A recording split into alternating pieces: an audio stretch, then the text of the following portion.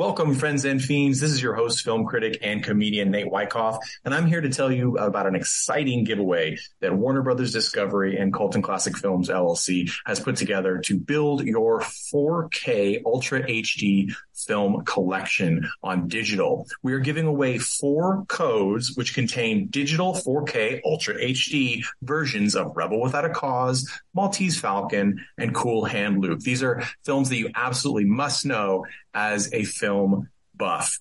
You can get this code by being one of the lucky 4 people we pull from our newsletter list. So go to coltonclassicfilms.com/newsletter and give us your email and your name, and we'll sign you up for the newsletter and we will enter you in the competition. That's all you got to do. So please go ahead and do that. The contest ends on April 30th, and we will send out the winning codes on May 1st. Thank you so much for being a listener, and here's your episode of Colton Classic Films Podcast.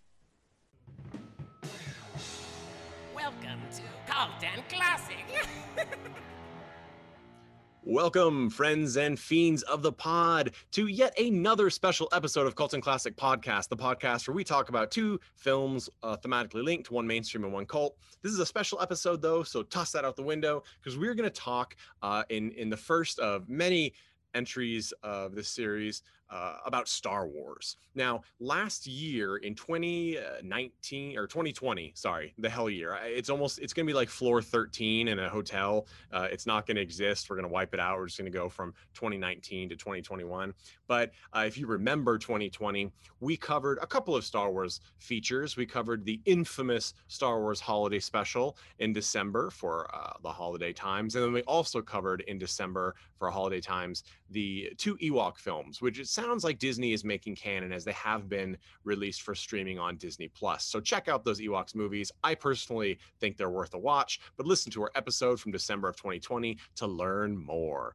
This time around, we are going in somewhat chronological order of the film's timeline rather than the release. So that means we are starting with the much debated and often maligned Star Wars prequel trilogy. These are the 3 films that, starting in 1999, released in theaters. They had large special effects budgets, pushing Lucasfilm and Industrial Light and Magic to their limits, and sort of launched some careers, stalled some careers, and completely ended probably one career. So we're going to go into them. I think we will have a lot to say. This could go either way. When you listen to a podcast about the prequel trilogy of Star Wars, it could be a bunch of nerds and fanboys and fangirls and fan non-binaries ripping it to shreds, saying that it's a garbage waste, or it could be a series of fanboys, fangirls, and non-binaries and nerds saying that they are unfairly treated. Whereas the mainstream audience, I think, falls somewhere in the middle on each count. So we'll see how it goes. As always, I'm your host, Nate Wyckoff, comedian and film critic. With us, we have our Star Wars specialist, Tad Mastroianni. How are you doing, Tad?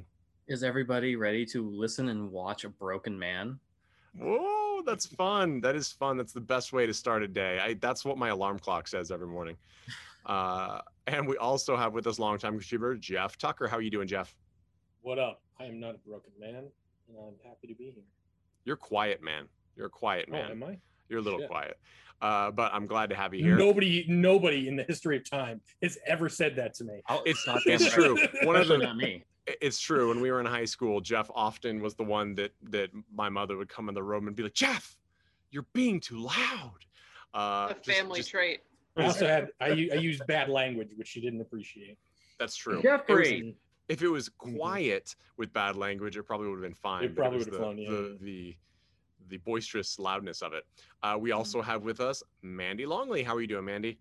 Oh, I guess I'm okay. Made it through another week. Yay, podcast. Yay. That's right. And this one, we watched 3 films for this one, and I personally actually binged them nearly in a row, which is, as anybody has done in the theaters or with Lord of the Rings or even the Harry Potter films, it is an experience. And once you get out, your kind of brain is just jelly in your head. But yeah, So we're going to go film by film. This is going to be a two-parter, as many of our series are. So you're going to listen. You'll get into our discussion in episode 2 of the series, and then we will cut to next week when you will get the rest of our discussion, episode 2 and 3, and the series as a whole. So don't forget to subscribe and review our podcast so other people can find us, and send us emails at coltonclassicpodcast@gmail.com or on Instagram. So now that it's been about 5,000 minutes into the episode, I will actually start. So I'm going to set the stage real quick, give a little background. The Star Wars series came out, 1976? Is that when the first film came out? Tad's on mute, but he's not. 77. 77, my bad, 77. And then it carried into the mid-early 80s with the original trilogy. Now, it's interesting that the original trilogy was always part 4, 5, and 6 of the story. Star Wars, what we think of as the first Star Wars was episode 4, A New Hope, and then there was The Empire Strikes Back, and then there was Return of the Jedi. So this is old hat. Even people who don't care about Star Wars know that. This trilogy was released beginning in 1999, and then, as is often the case with these big franchises now, they'll release the next film on the holiday of the next year or 2 years in advance. Depends on the series and how far into production they are. So this trilogy was intended to be the origin of Darth Vader, fan favorite villain and cultural icon worldwide. I remember I was 15 when this movie came out, and I remember that it was a real cultural event because Star Wars had always been a family favorite, and it also had achieved that upper level of cult film to where it's actually mainstream. But it's still a cult film because you could still be considered a dork or a nerd or a film buff by really knowing about it. Right there next to like Blade Runner, things like that. But even more so, Star Wars is and has been discussed philosophically and in theological circles, even religion-based. I mean, if you listen to famous mythologist Joseph Campbell, he was friends with George Lucas during his life, and he had some really great discussions on the hero's journey and how the Star Wars trilogy from starting in 77 really embody that. And that's why it speaks so directly to us as a culture and has survived so long. So 1999's episode 1, The Phantom Menace, was George Lucas's first real dive back into the Star Wars universe. Sure, there were one-offs here and there and other things. There's been comic books and books that are non-canon for decades since the original series. But really, this was the first return to the universe. And I would argue, as is the case with that, it's sort of like writing a sequel to the Bible. You're guaranteed to fail across the board for everyone. You're going to have some people that love it, and you're going to have some people that despise it and refuse to acknowledge it, and then you're going to have the rest of us probably in the middle. The Phantom Menace takes place probably 19, so like almost 30 years before the 1977 Star Wars film, what we think of as the first Star Wars. And the plot, there's so much going on in these movies, yet really you can boil it down to these Jedi Knights, who are sort of the galaxy police and moral force in the universe, are they come across this kid who is really attuned to the Force. We'll get into what they decided to do with the Force in this trilogy that really made some people upset. But the Force is the power that we all are connected to and we can call on, and Jedi people who have the ability can call on it and actually get special powers like good reaction time. They wield lightsabers. It's sort of a cultural / physical group. And so these two Jedi Knights, one in training, one an actual Jedi. Is Qui-Gon a Jedi Master? I don't think so. Qui-Gon's a master. Okay. Qui-Gon is a master. So we have Qui-Gon and Obi-Wan Kenobi. Obi-Wan Kenobi, of course, is in the original trilogy, but this is when he was younger. They come across Anakin Skywalker, who is a slave on the planet of Tatooine, which is the one ruled by the Hutts. So it plays a big part in the Star Wars world as we know it. And it turns out that this kid is essentially a Jesus figure. He was born of the Force, so his mother apparently did not have sex to become pregnant. Although I think you could argue this with a lot of things. Whenever I hear in anything immaculate conception, I'm like, okay. But anyway, so he is freed via a bet system. And goes with these Jedis to be trained. But the Council of Jedis, headed by none other than Yoda, the most famous next to Darth Vader, Star Wars character, I would hazard to say, says, we don't know. We're not going to train him yet because it's too iffy. There's a prophecy. It says that the person born of the Force will balance it out. They'll bring balance to the Force. But this kid has a lot of fear, and that can turn him to the dark side. The dark side, of course, being the opposite of the Jedis morally, and people who go to the dark side are known as the Sith once they become sort of knights of the dark side. So he ends up getting trained. And there's this whole other story where there is Queen Amidala of a small planet named Naboo, or we don't know how big it is, I guess, named Naboo, who is trying to... No, it literally says it's a small planet in like the opening stuff. And that made me wonder what the gravity was like, why they're not floating all over the place. But so whole sidebar soapbox right there. It's about the density, Mandy, the density. They're dense, that's for sure. Well, to be fair, that means that Naboo wasn't very dense, because you remember how many times they mentioned the underwater caverns. So right, the underwater caverns. So this is one of those where, and you know what? To be fair, Star Wars has never been heavily science based. You know, if you wanted a little more hard sci-fi in your mainstream, you went to Star Trek, and then Next Generation and on. But Star Wars is more cowboys in space, as we could see, which we'll talk about way in the future with Mandalorian, is very apt. But Naboo is this planet. For some reason, it's very important. There's a Trade Federation issue happening, and they've sort of blockaded around the planet. So this young queen is going to this central city, to the Senate meeting of this whole galactic union that exists that they call the Republic. And there are so many weird political things in this. It's actually not very complicated, but it's convoluted. There's a lot of different things happening at any one time. It gets to the point where later in this trilogy, you have cuts between characters where the character has about 3 seconds of screen time before cutting to the next thing. And that's not an exaggeration. I really felt like specifically with Phantom that like the movie, the way it was put together, it just felt like one very long trailer because of the cut, like the way things were cut and like the beats that they were hitting. They were like, it was just, everything was amped up. It was like super fast. And I was just like, this feels like a trailer cut, not like a movie cut. Yeah. So I want to talk about that in a minute. It's important to note, like, I like watching these in the way that I saw them when they first came out in theaters, much like the people of the next, the Gen Xers. I'm right on the cusp. I think most of us are technically millennials. But it's like seeing it in theaters is a little different. I really enjoyed this one when I saw it in theaters. It was one of those you had to wait, all day, literally like 10 hours to get tickets for this, if you could get tickets to see this. And I enjoyed it. I will say, even at the time, it was clearly not a perfect film. And it's only become more apparent as times have changed and as we've watched this. I will say, I'm not a defender of the prequel series as being perfect by any stretch or living up to the original trilogy. I do think it's probably been overblown how, you still hear people like, I'm going to sue George Lucas for my ticket money back. It's ridiculous garbage. Go pester George R.R. Martin. He'll give you the finger. But anyway, this queen, she goes to the Senate.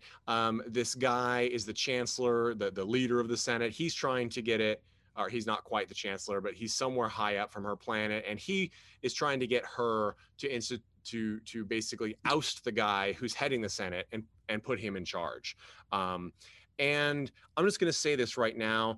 as always, there are spoilers for this. If you don't know this story, it's not going to change your feeling about the movies. I don't think there's any big cliffhanger moments that happen here as far as like surprises. It's not that kind of movie, especially since it's a prequel series. If you've watched the original Star Wars, you know where shit's going to end up.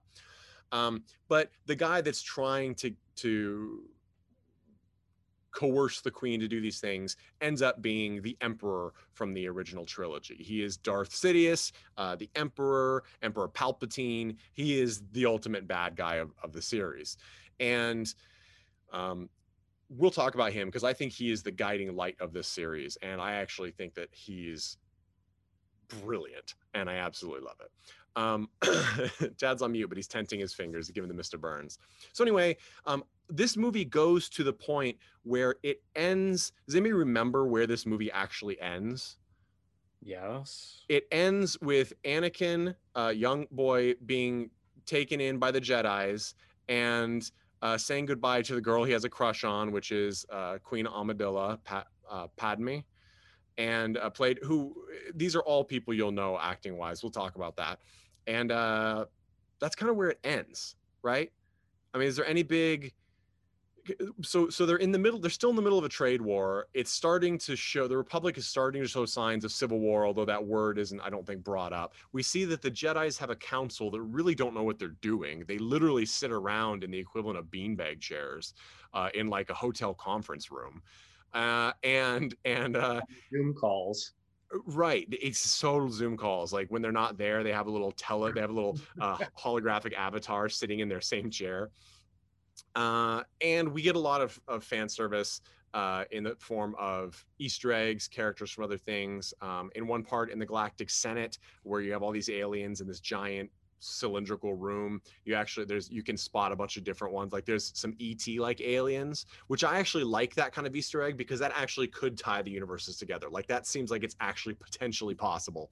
Whereas others, like there's an Enterprise like ship in one of the planetary orbits, that's a little less likely. It wouldn't work. Really, they had to be there in some sort of dimensional warp or something. It doesn't quite work, but that's okay. The point being, this movie has a lot of stuff going on, and even though I just told you the plot, there's a lot of other shit in there that I didn't talk about at all, but it is in the movie. And I think that speaks to the idea that this whole trilogy kind of is a little aimless for me. And the most maligned part, there's actually two pieces, but the most maligned issue with Star Wars Episode 1, The Phantom Menace, was the introduction of the new comedic relief character, Jar Jar Binks. So Jar Jar Binks is he's a stereotype. He's a really rough Rastafarian Jamaican-y stereotype character. He's an alien. He looks sort of like an aquatic anteater, bipedal. His design I think is interesting. I'm not quite sure like where the breakdown was in the concept, but there's two problems with him. One, his accent is very troubling. It's very problematic from a cultural standpoint, and we'll talk more about that because there's some other issues in this film as well with that. And then the other thing is that he's comedy relief to the Michael Bay level, like the little side robots that fit in the living room in the Transformers sequels, like that level. They have zero effective skills. They bumble through everything, and you actually don't, at the end, have respect for them. You don't understand why they're there. It's not like they actually have that one redemption moment where they stand up and they're like, I can do that. They don't have that. And it only gets worse in the Clone Wars. And remember, Nate, because I do remember, maybe you don't, but remember when The Daily Show was run by Craig Kilborn? I do, yes. You remember the segment after he ran the soup, yeah.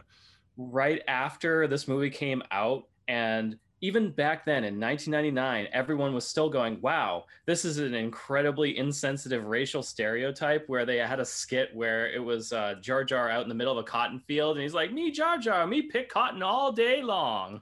Yeah, it's real rough. And when I talked about the acting cast here,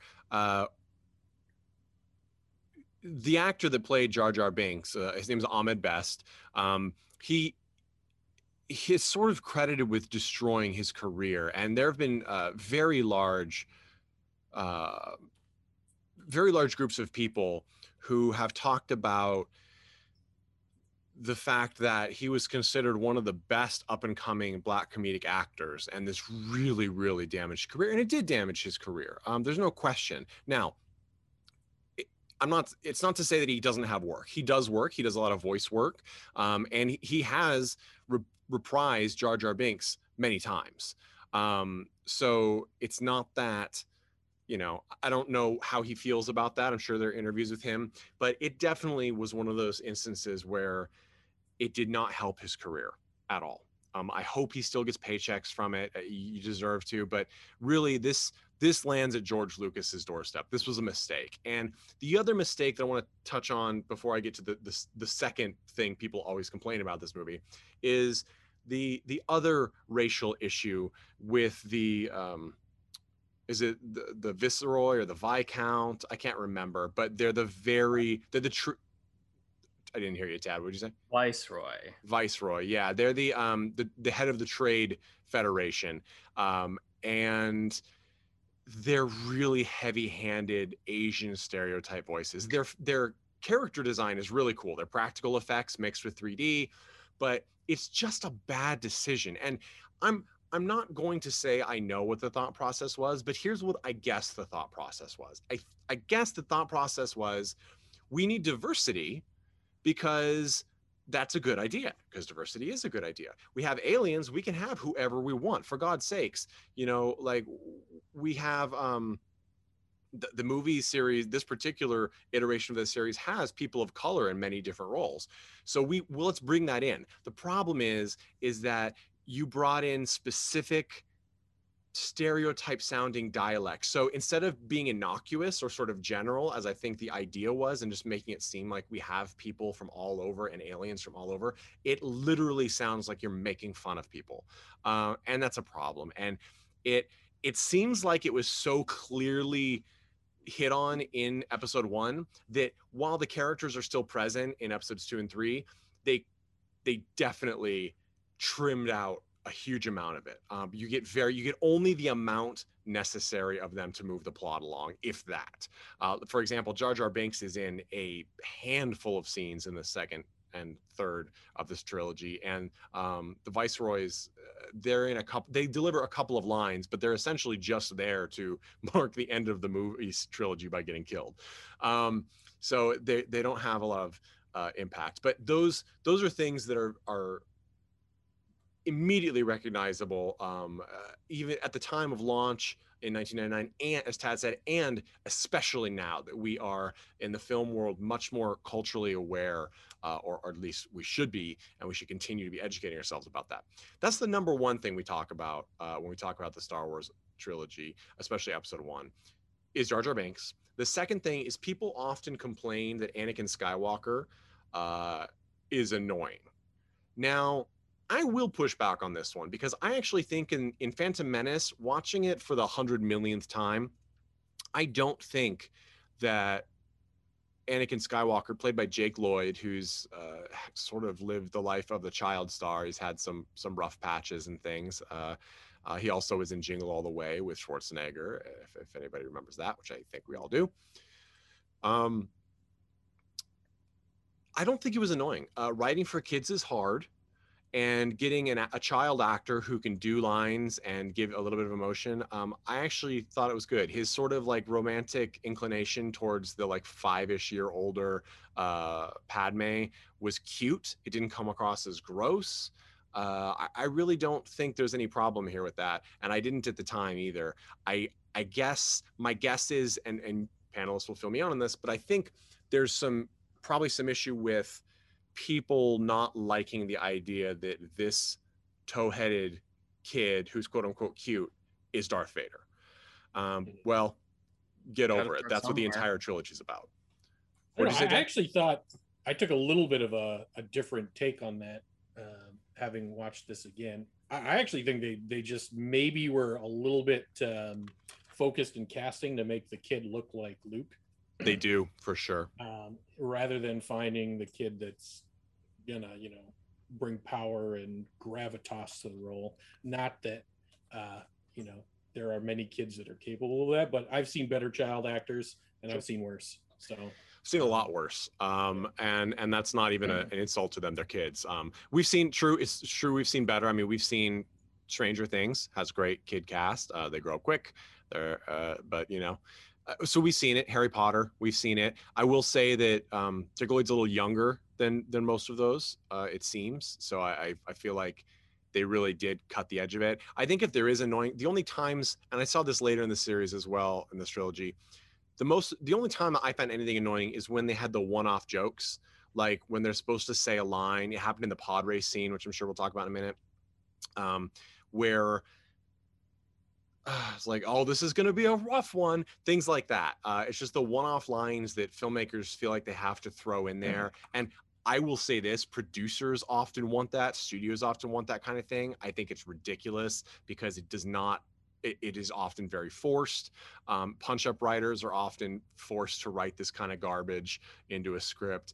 It's something that like Ayer's Suicide Squad film suffered from. Warner Brothers, like, it's not funny enough. Well, so what happened? They put in a bunch of garbagey one-liners that they forced Margot Robbie to spew against a brick wall so they could shove it wherever they want. Like, that's the kind of stuff that production occasionally does, cramming it into a film.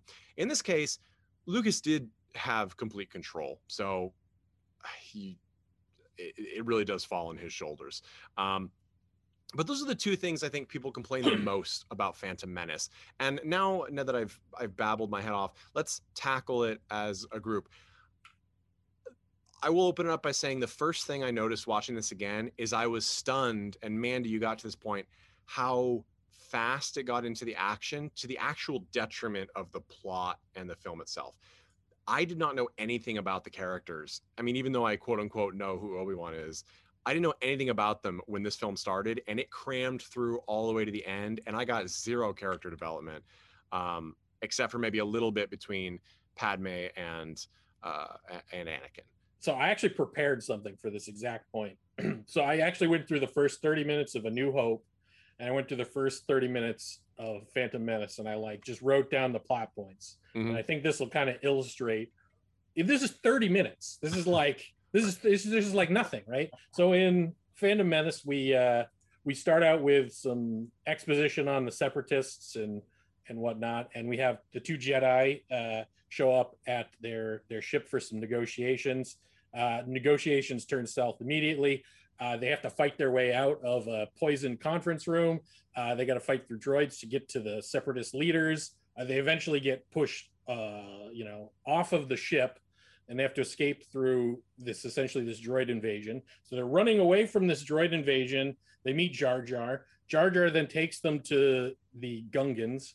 They meet the Gungans, which is the underwater city Tad mentioned. The underwater city. They make a negotiation to get a ship.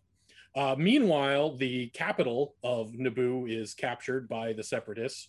The Jedis make their way through the planet. This is 30 minutes. I'm not even done with the 30 minutes yet. Not even close. They make their way through the planet, through this water ship thingy. They arrive at the palace of the Naboo. They liberate, the Jedis liberate Princess Padme. They escape on a ship. Narrowly, they escape through, they lose a bunch of droids, but R2 survives, it's kind of starting his journey. And then they arrive on Tatooine. And that's the end of the 30 minutes. It's too much. It's a literal movie. That should have been the whole movie. That's a movie. Yeah. And so then in A New Hope, there's a message put in R2-D2. He goes to Tatooine. He gets picked up by Jawas. He's bought by Luke.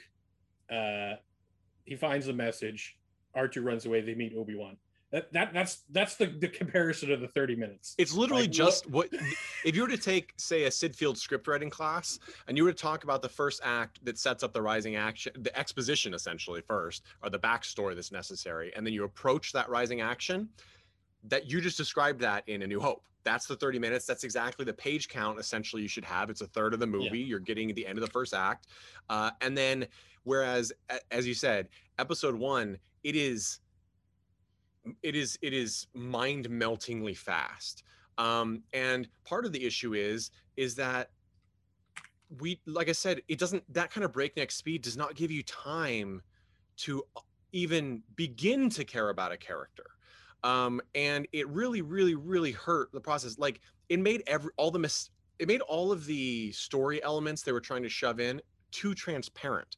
For example, a child could see that Jar Jar Binks was supposed to be a joke within seeing him for the first 10 seconds. And it's too much. It's too much. It pulled the veneer so tight. It pulled that curtain so tight that you could see directly through to the skeletal structure of the film, and it was a mess. Seeing it in theaters for the first time, this was heavily affected by the fact that the effects for 1999 were mind-blowing. I was actually a little surprised at how well they held up. I mean, this is over 20 years old at this point, and while I can certainly see, especially when you have 3D renderings on a real setting, like a backdrop, like it's the stuff that always gives it away, right? When they interact with a real person and they touch them, or they touch the ground, or their background is real but the foreground isn't. Those things always show a little bit of even in the newest films, you that's where you tend to see issues, and this one certainly has it. But there's no question that this was, I mean, I was not impressed by Avatar because I play video games. I know what current generation three-dimensional technology is capable of. But this at the time was truly on a level we had never seen before and haven't seen much of since. I mean, the Disney's technology with the Mandalorian wrap screen and everything, that's pretty good. I think that's the next step. But this was top notch. And it, weirdly enough, it seems to improve throughout the next two films. It's like they were constantly tweaking things as the technology updated, even though they were in production at the same time. Okay, so Tad,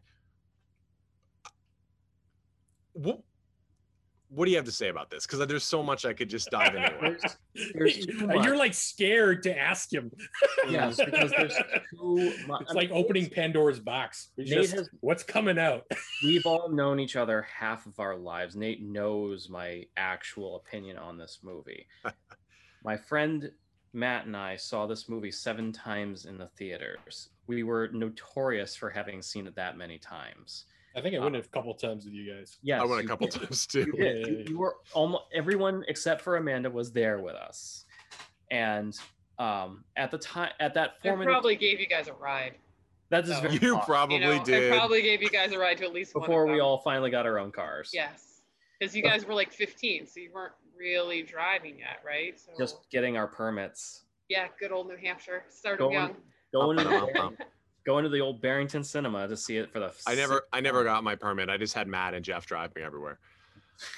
But anyway, so yes, you saw it 7 times. So, I have a pretty good recollection of seeing this movie in the theaters, but I also have a recollection of what cultural impact this movie had. And as some people our age may recall, there were, I think it was Coke cans. Like there were just. Everything was Star Wars. Yep. And then literally a year later, we were all kind of like, what's the next one going to be like? Because this one kind of just not only left us on a cliffhanger, but it really didn't tell anything. As Jeff pointed it all out, this trilogy was clearly trying to tell the entire story of Anakin's life in 3 films. And that wasn't going to work. And not even focusing on Anakin for most of it. It was trying to bridge the gap politically, socially, and also tell the story of Anakin's life. And it was trying to do that all within maybe 6.5 hours. It's almost 7. So the first film is about 2, if you count credits, about 2 hours and 16 minutes. And then the second and third are about 2 hours and 20 minutes. So it's basically, it's like 7 hours, which at the time, people were like, oh my God, it's so long. But now that's, of course, a memory that, you know, I mean, I love Zack Snyder, so I'm not going to say anything. And Disney and Marvel are equally guilty of this. It's just the way things are. And frankly, if it's a good story, I'll make a trip to the bathroom and come back. I'm not worried about it. Now we're used to a 3-hour poorly paced Avengers Endgame or we're going, and this is the thing, we're well past the era where we're going to be standing in line for 2 to 3 hours to get into a movie, because the last time all of us actually dealt with that was in the Lord of the Rings trilogy. We have not dealt with that since, no matter what it is. I have never had to stand in line for a Star Wars movie ever again. Well, and I think part of it too is it's not just, it's also that theaters are more equipped for it, right? Like we had theaters are really like, well, we're going to show it on 6 screens because anything smaller than an octoplex has gone out of business. So, or it's an indie theater now. So I'm not saying it's good or bad, but they seem to be better paced for this. And the pre-sale of tickets is done in a different way, and you get your tickets based on seat. Remember how obnoxious it was? And some places still do this, but most seem to have gone to assigned seating, which it used to be way back in the day. But remember how insane it was to buy tickets and then go and be like, there's no seats. Yes. I mean, it's madness. It's like, it's like I didn't pay to watch a movie on Delta, like it's not the way it should be done. But when I went to see Iron Man, I was in the frontest of the front rows, and I actually strained my neck looking up at the screen. It was worth it, but I hate it though. Yeah. Things have changed since then. I've sat in the aisle before until I've been asked to leave, and then I walk out, use the restroom, and go back in and sit in the aisle. So you pointed out a great point, is that the Star Wars trilogy kind of helped to modernize the theater industry and help them realize they were not capacity planning well enough. Yeah, they're losing money on it. I mean, because the thing, people are like, well, they don't make, films don't make their movies in the theatrical run. That's true. Theaters make their money in the theatrical run. So they argue, people will say like, oh, they don't, but they're two separate industries. They have connections, but they are definitely separate. And we're seeing that more and more now that streaming has arrived, and people are like, oh, theaters are going to die. Well, they're not going to die, but they're going to struggle before they adapt. It's just the reality that we face, and every industry changes, and we're in the middle of one now. Mandy, what was your take when you first saw this, and how do you feel about the rewatch now? So I remember like seeing originally, I probably saw it in the theater because we just talked about everyone did that. I remember feeling like pretty underwhelmed by it as like a follow-up to this magical trilogy that I remember growing up with, and like it being so cool, and a thing that like I specifically remember some of my older cousins being into, that I was like too young for to really appreciate. And I was like, oh, and I'm like, that's what they did with this? Like, that's not so great. Like, I don't know the characters. Anakin seems super cute. Like, I don't see the connection or like the foreshadowing to him becoming like a Sith Lord. Like you'd think there'd at least be like some glimmers of that like in there. Like the seed to plant it like early on. Even just like the trauma of a childhood as a slave, being separated from his parent. Like there was almost like, he was like, oh, will I see you again? What does your heart tell you? It was like super cheesy and like, don't look back, son. And like he goes, and like you never see him crying. You just see him like having a crush on this girl that he met. Crying is for the second movie. Right? Not in, I don't know, like in a very different like angsty teenager way. But yeah, so anyway, I was just like, I remember feeling disappointed. I also remember my little brother really enjoying the Pod Racer game that came out after it, and I thought that game is so good and so hard. It is so hard. They remastered it a couple of years ago, and you can get it on all major systems right now, and it is so hard. Yeah, I remember Jeff being really good at it, but you're like good at all games. Well, let's talk about this Pod Racer. Remember, I couldn't beat one of the levels like when I was a kid. Yeah. I think about it every once in a while. I'm like, I bet you now I'm older, I could beat it. Like I should go back and go back and play that shit. I think I still have it because I still have the 64, and I probably still have the cartridge. But yeah, and then like my only other thought was like kind of watching that, and then like having my memories of like second movie and the third movie being like, wow, like it really feels like the maturity level of this film is kind of matched to the age of Anakin as the character. And then like the maturity levels of the next two films are kind of more matched to the age of the character versus like the age of the audience, which I thought was very interesting and not something I necessarily noticed the first time I watched it. I love that you said that, because I actually felt the same way, and I was having trouble putting it to words, but you nailed it, which is probably why I enjoyed the first film when it came out, and for what it was, I still enjoy it. You mentioned the pod racing scene; it is like a third of the film. I actually love it. The sense of speed was great. The design was great. You really can't fault Star Wars for the design of most things. They have some of the most talented graphic designers and illustrators to ever. I mean, everyone wants to do it. But the first movie I enjoyed, but it is, upon this watching, I was surprised at how threadbare the structure felt.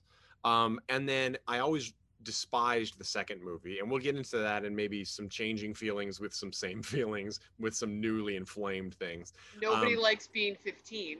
Exactly. I hated adolescence. I hated it. I hated everything about it.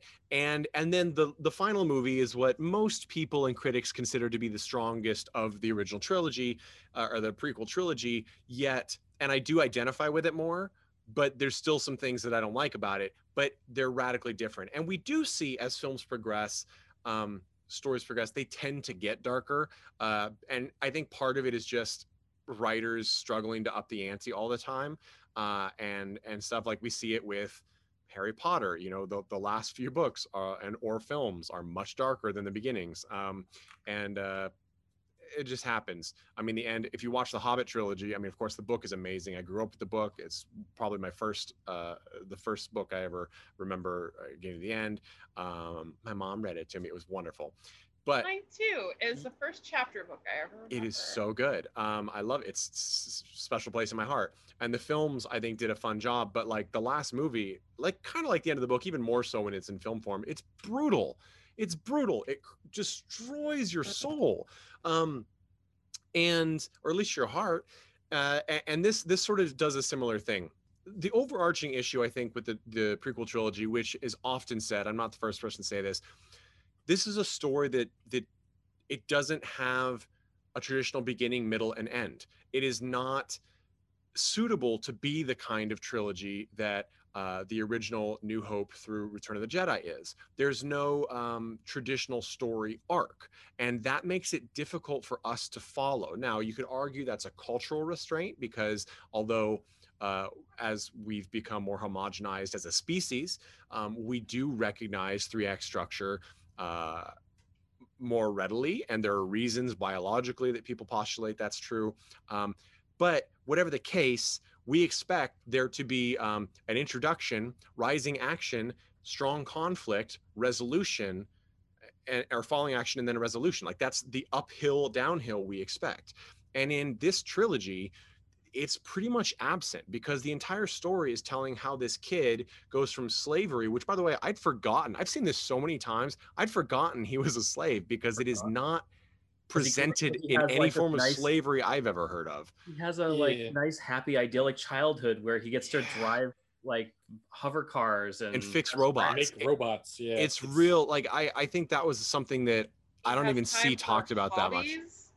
Yeah, and like ownership of things. It's like if somebody told, if I was a kid and they were like, "You're my slave. Here's a bunch of comic books." Like that's like that doesn't really fly. And I think that that's part of the issue. I think it gets you on a list, Nate. Right. Well, yeah, I know. But it's true though. Like it just didn't really work that way. But he goes from slave to sort of chosen knight to in training to fallen angel. Like it's a huge leap for this character, and this is not a problem that is old news. We're getting this again and again and again. We just got Disney's doing it all over the place. We just got it with Cruella, the idea that these villains who are really reprehensible have a story to tell. Now, we talk about that in writing all the time, like every character is the hero of their own story, right? But that's in their head. We can understand them, we can see it. But to say that a villain who wants to skin a bunch of puppies for no reason whatsoever is a story I want to hear. Not really. And I'm not dissing people who like the film. I think that the problem is you are making a hero out of a character that is inherently not a hero in the general consensus of viewership. So you have to change it, because we don't want to watch Henry Portrait of a Serial Killer with Darth Vader. We don't want to watch that. So when you get this idea, you have to make him likable. And that is, Jeff has brought this up before in other films. When the character's not likable, it's a harder sell. It doesn't mean you have a bad movie, but it's got to be a different kind of movie. And so what happens is they're like, well, we can't make that kind of movie, so we will do the opposite, which is to turn this character into a lovable character. Now, I think we can safely move on to the second episode. I'm going to break this up into two. There's so much to talk about. I have one thing. Yes, so please do. People want a really detailed breakdown of bad stuff of Phantom Menace. Go to Red Letter Media's Mr. Plinkett's 7-part analysis of the Phantom Menace. It literally takes longer to watch his analysis than it does to watch the movie. I think I've watched it like 3 times. I enjoyed it more than watching the film. So plug for them. It's like an older thing. I think they still do new episodes on movies and stuff. Awesome. Absolutely. And there are so many. I mean, we are by far the first, and we are not the last to talk about this. And I do want to mention this too. There's always been rumors, of course, of the lost cut of the original Star Wars film, which has never been released. Sure, I'm sure it exists. I maybe if somebody has it, send me a link. But there was the for a long time, the rumor that there was a Jar Jar Binks edit that George Lucas made, this is not true. So this is what actually occurred. A group of people took I believe a Japanese Laserdisc version of the film. I could be off on the details, but I believe that's it. And they cut what they called the Phantom edit. It does not remove Jar Jar Binks completely. What it does is it does actually change a few points, and it removes the ridiculous comedic moments that were the biggest detractors from the film as a whole. Now, it got such press in the underground circuit and even some in the mainstream that George Lucas asked his assistants to get a copy.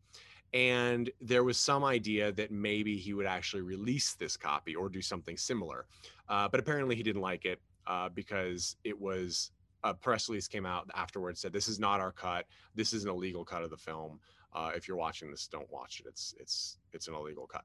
So, and by illegal cut, I guess they mean it's a bootleg because they're not getting any money from it. It's not the film as they originally intended it. I do give credit for Lucas for a lot of things, including he has generally been very open about people working with his property. So I actually buy the idea that he said, well, I want to see this cut. And if he'd loved it, he probably would have done something with it or something like it. He's always been a big fan of Star Wars fan films. There are millions of truly amazing Star Wars fan films. Maybe we'll do an episode on them sometime. Out there, go watch them. Lego Star Wars is a big fun thing that they've allowed to do. Granted, that's, now Disney owns it, so they'll do more. But again, I think he's pretty open with that. So I thought that was an interesting story. You can find the Phantom edit out there.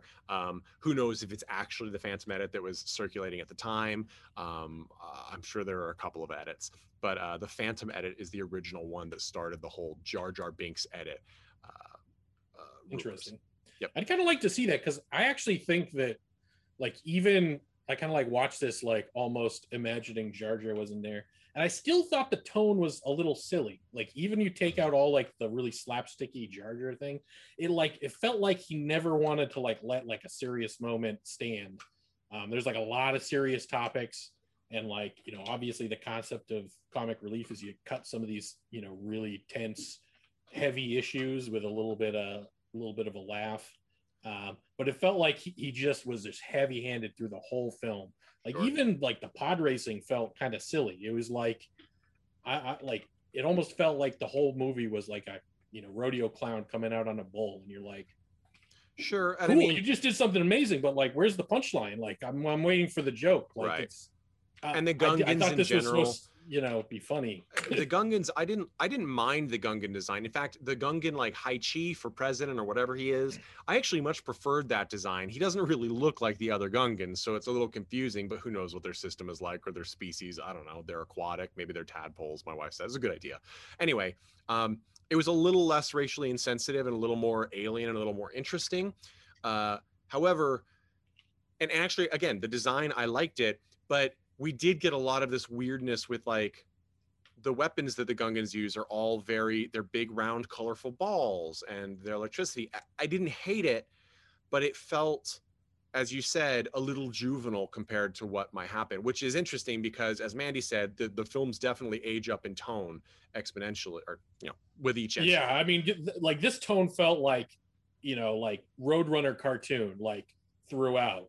Mm-hmm. And then like it gets heavier and heavier and heavier real quick. And before we move on, we do have to mention, of course, Qui-Gon is the Master Jedi mentor of Obi-Wan, and he's played by Liam Neeson. And he's the one that sort of orchestrates freedom for Anakin and recognizes in him this great strength of force. And he is killed at the end of this movie by the most famous new character from this film that isn't infamous, Darth Maul, played by Ray Park, voiced by somebody else, because no one likes to give stunt people their own voice, apparently. Ray Park, Tad and I know, famously levied for an Iron Man role for an eternity with pre-existent Marvel Studios. Didn't happen. That's okay. It's not okay, actually. It's really upsetting. But he did a great job as Darth Maul. I guess there's all sorts of rumors surrounding the character of Darth Maul because they did bring him back. He's killed after Qui-Gon is killed. Shortly thereafter, Obi-Wan cuts him in half, and probably the best death scene next to the end of episode 3 in this trilogy, where he falls down a well and then he slowly separates and you see that he's in 2. But he is, I don't know. So Qui-Gon, I don't know really how to phrase it, because Qui-Gon, again, we don't get a lot of characterization in this movie. I think the most we get is Padme and Anakin, and Qui-Gon is very, I guess, George Lucas used the term monk-like, which kind of makes sense. He's very rule-driven, and of course, then we get Obi-Wan, who's less rule-driven and more a man of action. And then, of course, we get Anakin, who turns out to be a monster in some ways and is even less so. So we see the degradation of this. But looking back on this, Qui-Gon makes some huge mistakes. He's the one that pressures everyone to accept Anakin, which, yeah, I mean, he does bring balance to the Force, but it's after a lot of bloodshed and some children. And he also...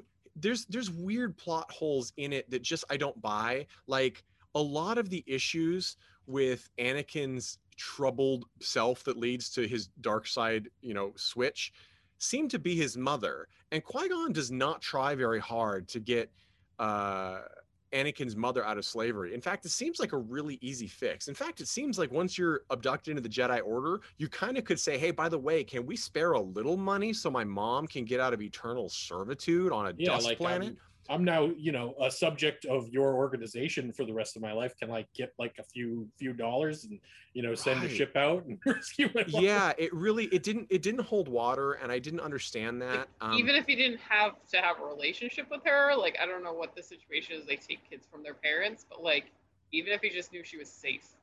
I don't know. Madonna's on the podcast next week. We'll ask her. Okay. Good. Just kidding. She's not on the podcast. It is my impression that is part of Anakin's turn to the dark side. Is at some point, especially when you grow up and you realize that the people who were supposed to be taking care of you did nothing to help you emotionally or in any way like that, where it's like they knew where his emotions lie and they did nothing. And I think that's also part of the theme of they were so goddamn ignorant as to what the hell was going on around them that they were that stupid that they didn't realize that it's like, this kid's going to come back and murder all of you. Well, let's get into the second episode 2 then here, because this is kind of where that happens, right? Anakin is a young man in 2. I think he's probably like 16-ish, and Padme, I guess, is like 5-ish years older, so she's like early 20s. Although she's played by Natalie Portman, so she always looks 5 years old. She's a great actress, absolutely love her. And we should mention too, I didn't even touch on the amazing cast that is in this trilogy, really. But just check out the IMDb page or the credits list. It's pretty impressive. Keira Knightley had played Natalie Portman's the Queen Amidala's double in many scenes. And they're kind of they're not indistinguishable in reality, but they're very similar from a distance. All the wide shots, who knows? People still argue about which shot is which. Doesn't really matter. But so episode 2 is when Anakin starts to show doubt about his really being a good candidate for a Jedi. And it's also where he shows a lot of like almost light sociopathic tendencies, as far as like, I need to be why don't I get this? I'm better than that? But also then like, I'm crying, like, I shouldn't feel that way. I'm a Jedi. Like, I shouldn't have these feelings. And it's tough because, as Mandy said, it's clearly, I don't think it was without recognition that this was like an adolescence thing, right? Like we get, he cries multiple times in this film, which I don't think is a bad thing at all. As somebody I know, I hate Rocky Balboa, the movie, because Rocky cries several times. I'm like, he's an old man who's losing people he loved, and he spent his life getting beaten to a pulp. I mean, even if he wasn't played by Sylvester Stallone, who had a stroke at a young age, he would still sound like that. But so I like movies where they're not afraid to have men show emotion.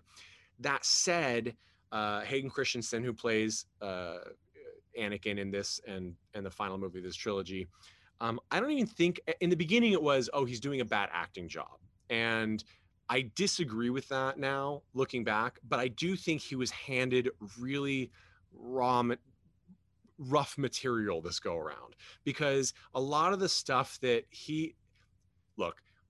people who know me, and I've done it on this podcast, have heard me rail against episode 2. Episode 2 being the worst Star Wars film to date, and really bad.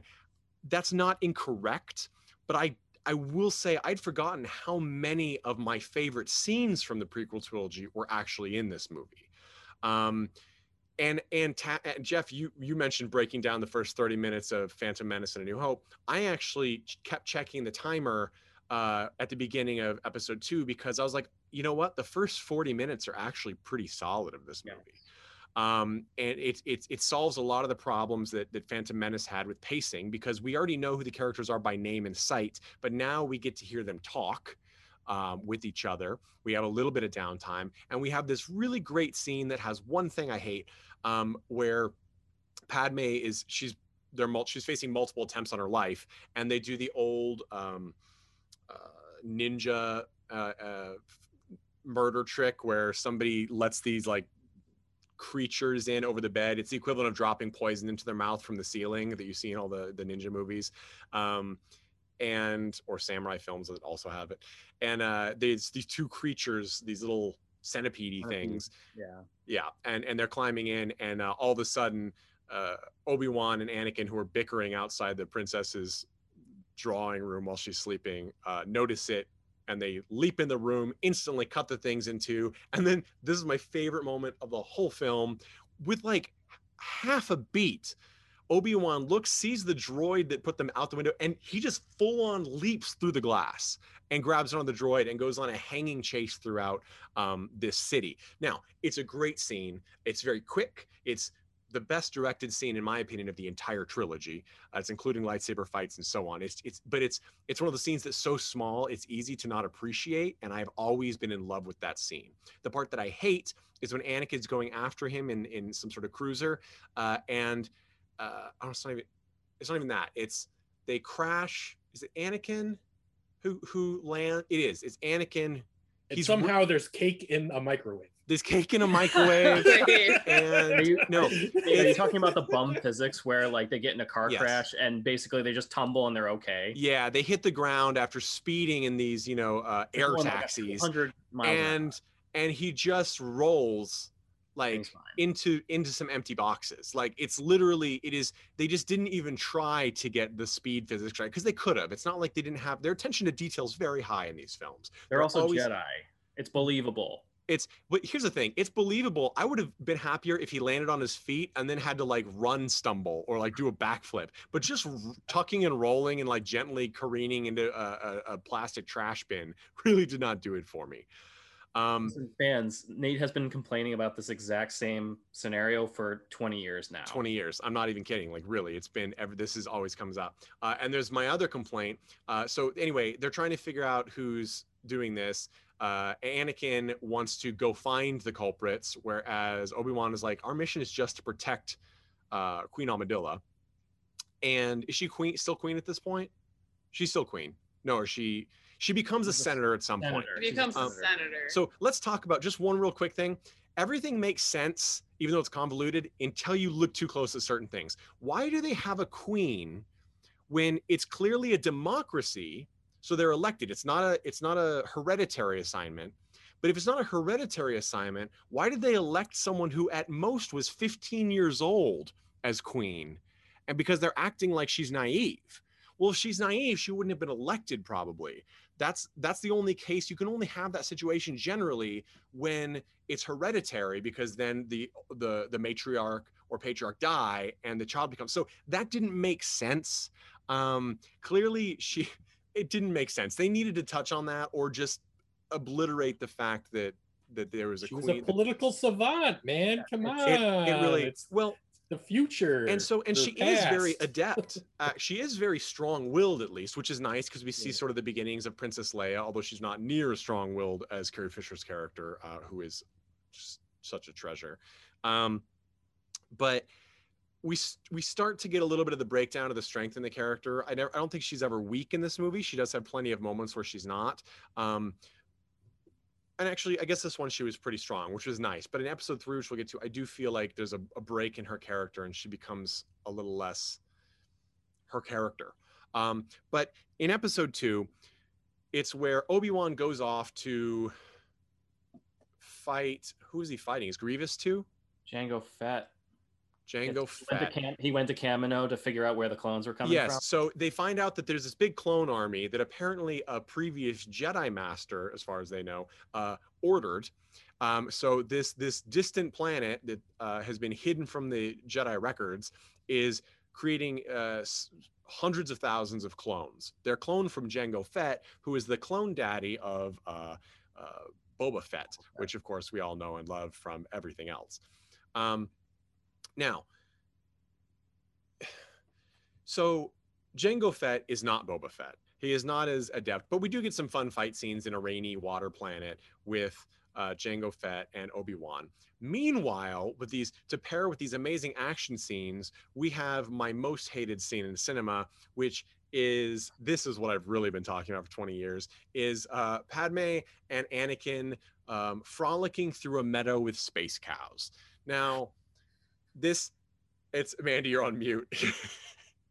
Oh yeah, I wasn't actually verbalizing anything. I was just asking the gods, like, I mean, the dialogue in that scene didn't save it for you. The dialogue. No. So here's, they literally roll through the grass. Like, the rolling is over the top, because here's the deal. It's just at this age, Anakin has had a sheltered life, it seems. He probably has not had sex with someone, which is fine. Padme has definitely probably had sex with someone. It would seem very weird if she wouldn't. She's no longer a queen. She's beautiful. She is literally the top socialite on her planet. It really doesn't hold water that would be the case. Now, they don't say she doesn't, but the physicality that we're getting in this, if they'd cut it, like as soon as they roll on top and then kiss, we would have been like, oh, this is when they make babies. And that would have been fine, because that's, frankly, let's be real, we're all human beings. That's when that would have happened. But instead, they actually show them literally rolling. It's barely even at a decline, rolling in a field over and over again until she's on top of it. I'm like, the sexual tension here is upsetting. It's no longer implied. It's no longer presented. It's just a confusing abomination of someone who is, it's like, and I apologize, James Patterson, if this wasn't you, but if it was, you need to be aware of this.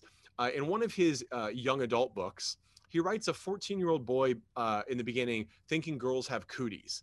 That is, pardon my French, fucked up. That's weird. 14-year-old is not a cootie age. But people who are adults forget that all kids are not 7.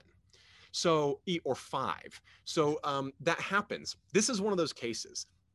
I will say, and again, not an apologist in any way, shape, or form for this film. It's my least favorite.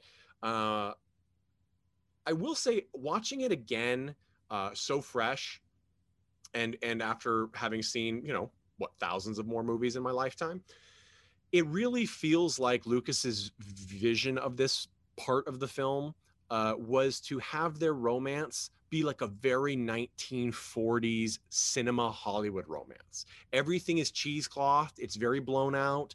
Everything is sunny. They're giggling all the time. And then they have the one beach blanket conversation. Okay, it's a picnic quilt. It's a conversation primarily about how Anakin thinks that smashing the Republic is probably the best option. Right? So there's so many red flags that Padme like overlooks in this series, which I'm like, look, is he that hot? Like, I'm like, really? Like, sure. But he like knew her top before. himbo of the Jedi Order. Like, that was her thought. Like, she fell in love with him because of his innocent, like, reaction to who she was as like a nobody. As a kid, he was slick. Right? I mean, he was, and then he was very he smart. almost became a dullard, though. Yeah. Yeah, he's very, well, he's stunted, right? Like, he's very stunted. And here's the thing about these movies, watching them for the umpteenth time, that I've come to realize: the elements for everything to work the way they intended are actually there, but their focus and presentation is often lacking. So it would make sense if he's doesn't have the social wherewithal that someone who is his age should have if normally socialized. That makes sense, but they don't really touch on that. They show it, but they don't touch on it, but no one clearly reacts to it. Like, he oversteps his bounds several times with Queen Amidala, but it seems like it's treated as, well, he's strong-willed and that's his issue, when really a big part of it would seem to be he's a little off. He doesn't understand interactions effectively. And there's a lot of us out there, right? I mean, that don't get that, and we have to learn to recognize it. And he's not had that ability to do that. He's essentially been living with monks who live in a space Marriott. And what I don't, so those romance scenes are really brutal for me. They're really brutal. They're painful. I don't do well with romance anyway when it's really hokey, unless it's an old film, and then I feel like it's sort of like, oh, this kills the pacing of the movie. It super kills the pacing, because we go from lightsaber battles to frolicking with space cows. Yeah, the Sound of Music with cows. Very Sound of Music. So again, it's one of those cases where I'm sure that George Lucas had very specific filmic references for these scenes that he pulled from, and he might have nailed aspects of them that I'm not aware of, but they don't work in the film setting. Needless to say, Jango Fett, so this movie devolves. This is why my biggest complaint about this film is not actually the romance or any of the other stuff, because like I said, the opening is fantastic. It feels like Star Wars. There's some great fight scenes. It does have a lot of story coming out. But we get two things. One, we get a bunch of Senate bullshit. No, it's like the Animus for video game players. It's the Animus segments of Assassin's Creed. No one cares. No one wants to go from running across Victorian rooftops to all of a sudden walking around an office building. That's my life. I don't want that. Like, it's the same thing. No one wants to go from my fantasy world to two teenagers discovering sexuality. Like, that's not what I want. And then the end of this movie devolves into, we don't know how to end this, but we need an active climax. So we'll do what every movie does who doesn't know how to do this. We go to an arena battle. I say that with a grain of salt because my favorite things are arena battle movies. Just people after people fighting each other, monsters, the whole thing. That's the greatest setup in the world. It's why anything that's a ripoff of Mortal Kombat will call me in. But in this case, it seems rather uninspired. We don't really have any reason for this to be happening. I don't know why Jango Fett wasn't just ordered to kill them and instead put them in a pit to fight monsters that are all weirdly unique. It didn't make sense. It's not that the action is bad. It just doesn't make sense plot-wise. We also get this big Jedi battle. The only true Jedi battle we actually get with a bunch of Jedis, and I felt like it was a little underwhelming. Where they fight a bunch of droids, because right now, at this point in the film series, the clones aren't available yet. and the droid army is what the Resistance has. So there's the Republic, which is the quote unquote good guys that are being taken over surreptitiously by the bad guys. And then we have, it's a Winter Soldier situation. And then we have the Trade Federation and the Separatists, which are led by Count Dooku, played by the amazing Christopher Lee. I miss him every day. So we get a really great lightsaber fight at some point in this mess between Yoda and Count Dooku.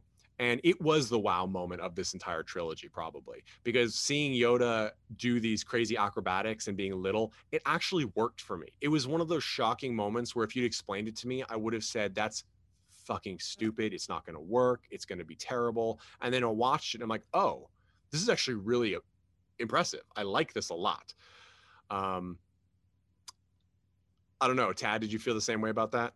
Not when I originally saw it. I thought it was fucking stupid. The thing is that as I got older and I understood things a little bit better, is it made sense for Yoda to constantly downplay how powerful he actually was. And frankly, he had reached a level of expertise in the Force and understanding, and he didn't need to be flashy about anything. The problem is that the movie demanded it, and I felt like that kind of detracted from Yoda's character in general. I felt like I get the idea of dragging basically a master monk into a war. We have plenty of old good Chinese and Japanese cinema that plays on that. It's like you got to drag the monk out from the temple and he's going to kick a bunch of fucking ass. The problem is with Yoda is the whole point of Yoda was the thing that he'd been stating in the original trilogy: size matters not. Judge me by my size, do you? Except that it's like, well, I'm also a little hurricane of death and don't fuck with me. It kind of defeats the whole idea that he didn't need to do that he was more powerful without the lightsaber. It's kind of like the whole idea of, I hated the fact, and I guess I'll save that till the next one because it's a part of Revenge of the Sith. We'll get into that because it's the same theme, but I'll skip that for now. Overall, I agree with you about how this is the worst of this trilogy. I don't think this is the worst Star Wars movie, but this is one of those movies where I cannot rewatch this because I fall literally asleep in the middle of this goddamn movie. One, surprisingly, it's too long. Two, the more I watch it, the more I realize that if they had just turned The Phantom Menace into more like a flashback and just started the trilogy right around the time when they're doing the whole scene that we actually like, where they're jumping through windows and having car chases, it's like, wow, that would have been a great start to the trilogy. Instead, it was a whole lot of buildup for a universe that basically Lucas wasn't actually going to really or a chunk of the universe he wasn't going to expand on for another 5 years at this point. And the only reason he did is because he felt compelled to, because the prequels weren't well received. So he's like, okay, I gotta tell more. You didn't have enough time, Lucas. Sorry. Yeah. No, and that's fair. And I think, and I it could be because I disliked this movie so much when it came out that I saw it I've rewatched it the least, but I actually found myself much more engaged than I expected to in this one, and I kind of have a new respect for it, which sounds weird, but the pacing is abysmal because, as you said, the middle drags because you have scenes of action cut with scenes that it's set up that we know already. We know the purpose. They're falling in love. Move on with it. It doesn't help anything. It's also not like charming love. It's kind of I think that could have been done well, and it would have been received well. Sure. I think it was just a matter of execution that it just was for sure. And let's say there was one thing I was thinking back on as well, is that like it did rub me the wrong way that like this romance was just so off-putting and there were red flags and it wasn't something you're like, oh, this is like, it just makes everyone feel kind of gross, everyone I've talked to. I doubt that Lucas like really meant it to come off that way, but I was also like, it kind of makes sense that that's what the relationship was, because like look where they ended up. Like this is it can't be like a quote-unquote good relationship. Right. This can't be a happy trilogy. It can't be a healthy relationship because of like where things end out. Because like he turns into Darth Vader, so like it's not going to be it shouldn't be good, and then something takes like a left turn at some point, and he just suddenly becomes like a jerk. Like it has to be rooted somewhere for it to make sense. It's just unfortunate that they did not really make it more clear, like that they didn't do more like showing or like kind of dropping the breadcrumbs a little bit, you know, like versus it just giving everyone the EBGBs. And we'll talk about this in episode 3, I think, because that's really where the turn happens, right? It has to happen in there, the big turn to Darth Vader, because that's the last movie in the trilogy. But it's, like I said, it's with the Cruella thing. It's the similar thing with the Joker film, which, you know, it's you're gonna have a hard time making an antagonist out of a villain without making them not a villain. You're gonna have a real hard time with that. I don't know that it's really ever been done in effective short form, and a film, despite how long 2.5 hours can feel, it's short form, right? So you know, it's not a novel series. So to wrap out, I will, as we said, this movie ends with this arena fight. I do want to give a shout out. Natalie Portman, as always, is beautiful. I didn't really appreciate the fact that she goes from these regal gowns and these amazing outfits to a crop top with no bra. Like, it seemed, I'm not complaining, I guess, but it seemed a little forced. Like, you know, we got, because they know what they're doing. I mean, we got you know, we got Princess Leia in a gold bikini. So like I get it, but, and it is, I guess, a little more respectful than that. At least it's something a human would wear, like by their choice. But it just, you know, getting cut by the monster to then, I don't know exactly. I kept trying to catch when her outfit went from a full like shirt and pants or bodysuit to the crop top, because it's supposed to be the same top, but it really doesn't work. It just, at one point she gets scratched and then she has a tube top or a crop top. It just, it's the same. Okay, one thing, don't forget that George Lucas said there are no bras in space, 1, and 2, it runs in the family, Nathan. Princess Leia didn't wear bras. Why would her mother have? I'm not complaining. I'm like, look, I think, I mean, in this movie, Hayden Christensen showed that he has some abs. Why is he wearing a shirt? He's wearing like 36 layers. It's the freaking 2 sons or 3 sons. Get rid of the shirts. I get it. It seemed forced that she's the only one that has to lose clothing. Let's get everybody naked. They're on a planet. Why don't we make it Conan for an hour? We can all agree on. So that's fine. But anyway, the cavalry arrives. Yoda shows up, which seems unnecessary because he just stays in a helicopter the whole time.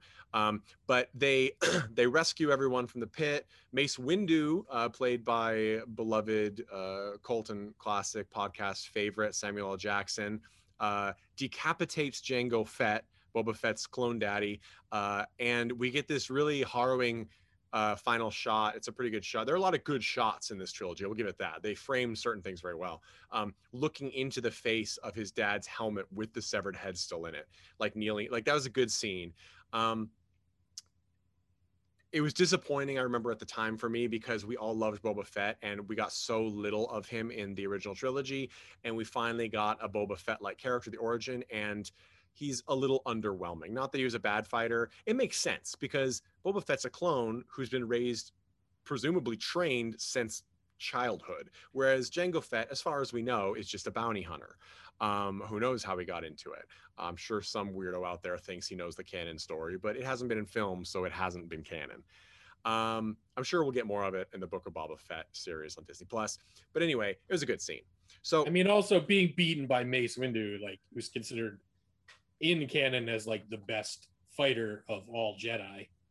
True, which is, it's upsetting, including Yoda. I actually remember Mace Windu being a disappointing character because I didn't feel like he got it, but actually he got a little bit more than I expected in this trilogy than I remembered. And and of course, the Samuel Jackson, he has gravitas himself. I mean, I kept expecting him to say, you know, there's some motherfucking Sith on my motherfucking planet, which go ahead and send me the clip, Mr. Jackson. I would be very grateful to hear it. But anyway, so it ends when they are, it basically ends with them joining with the new clone army, right? Yes. Okay. So we get set up for the third movie, and this is where I'm going to cut off this episode because it has gone on very long. We have a lot to say on this. And when we pick up next week's episode, part 2, we'll be concluding this. We'll talk about the third movie and overall the series. But I'm not going to give you guys recommendations for this because, one, most people have already seen this film who are big Star Wars fans. If you're younger or you haven't and you're just into Star Wars now or you want to get into Star Wars, let's give a recommendation on should you watch these first or should you watch the original 1977 starting trilogy first? I'll go on this. I think you should watch the original 70s trilogy first because much like a video game that's a prequel to an earlier game, even though they're depicting events that take place in the timeline of the world that's being built before the older movies, they're made for audiences who have seen the older movies. So watch the original Star Wars: A New Hope, Empire Strikes Back, and Return of the Jedi before you watch the prequel trilogy. That's what I'm going to say. What about you, Mandy? I agree 100%. If you watch episode 1 without having seen episodes 4, 5, and 6, they are not going to make any sense, and you're going to care even less about who Anakin Skywalker is. Fair. What about you, Tad? What do you think on that? Always watch the prequels after because treat it as the world's shittiest flashback. That's harsh, but not necessarily. There's some basis for it.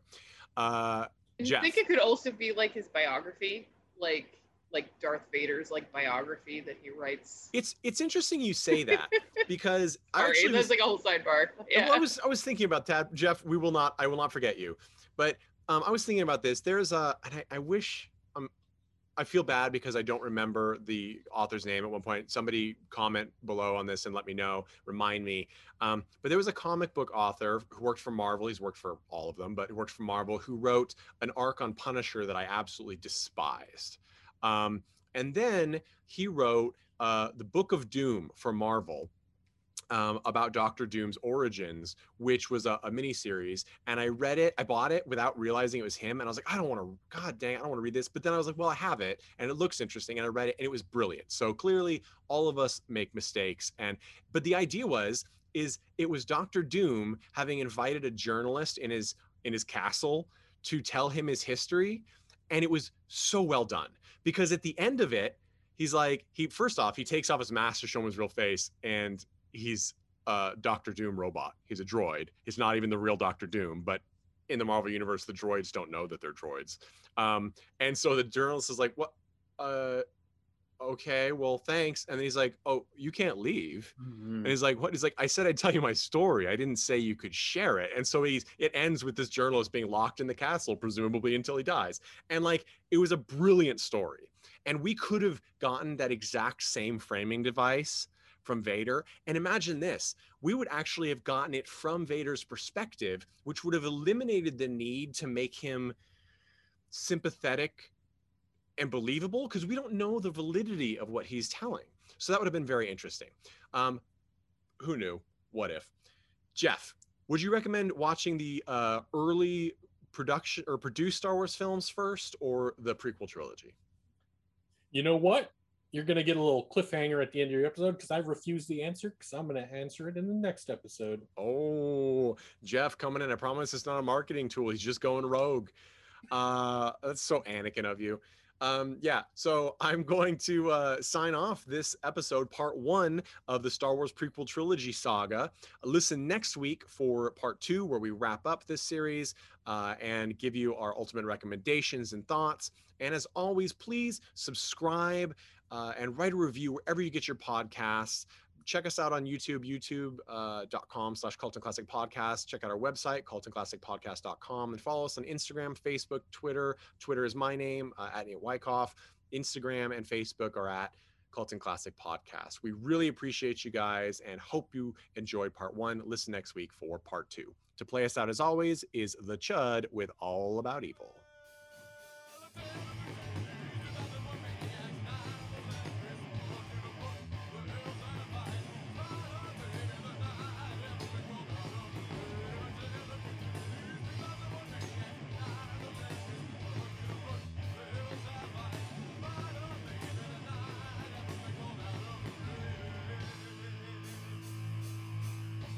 Hey everyone, thanks for listening to Cult and Classic Podcast. This podcast is important to me, but what's more important are the rights, privileges, and freedom from violence of everyone in this country and in this world.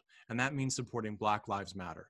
If you'd like to make a donation, please go ahead and visit cultandclassicpodcast.com, where we have a list of places you can donate and help out. And please stay safe.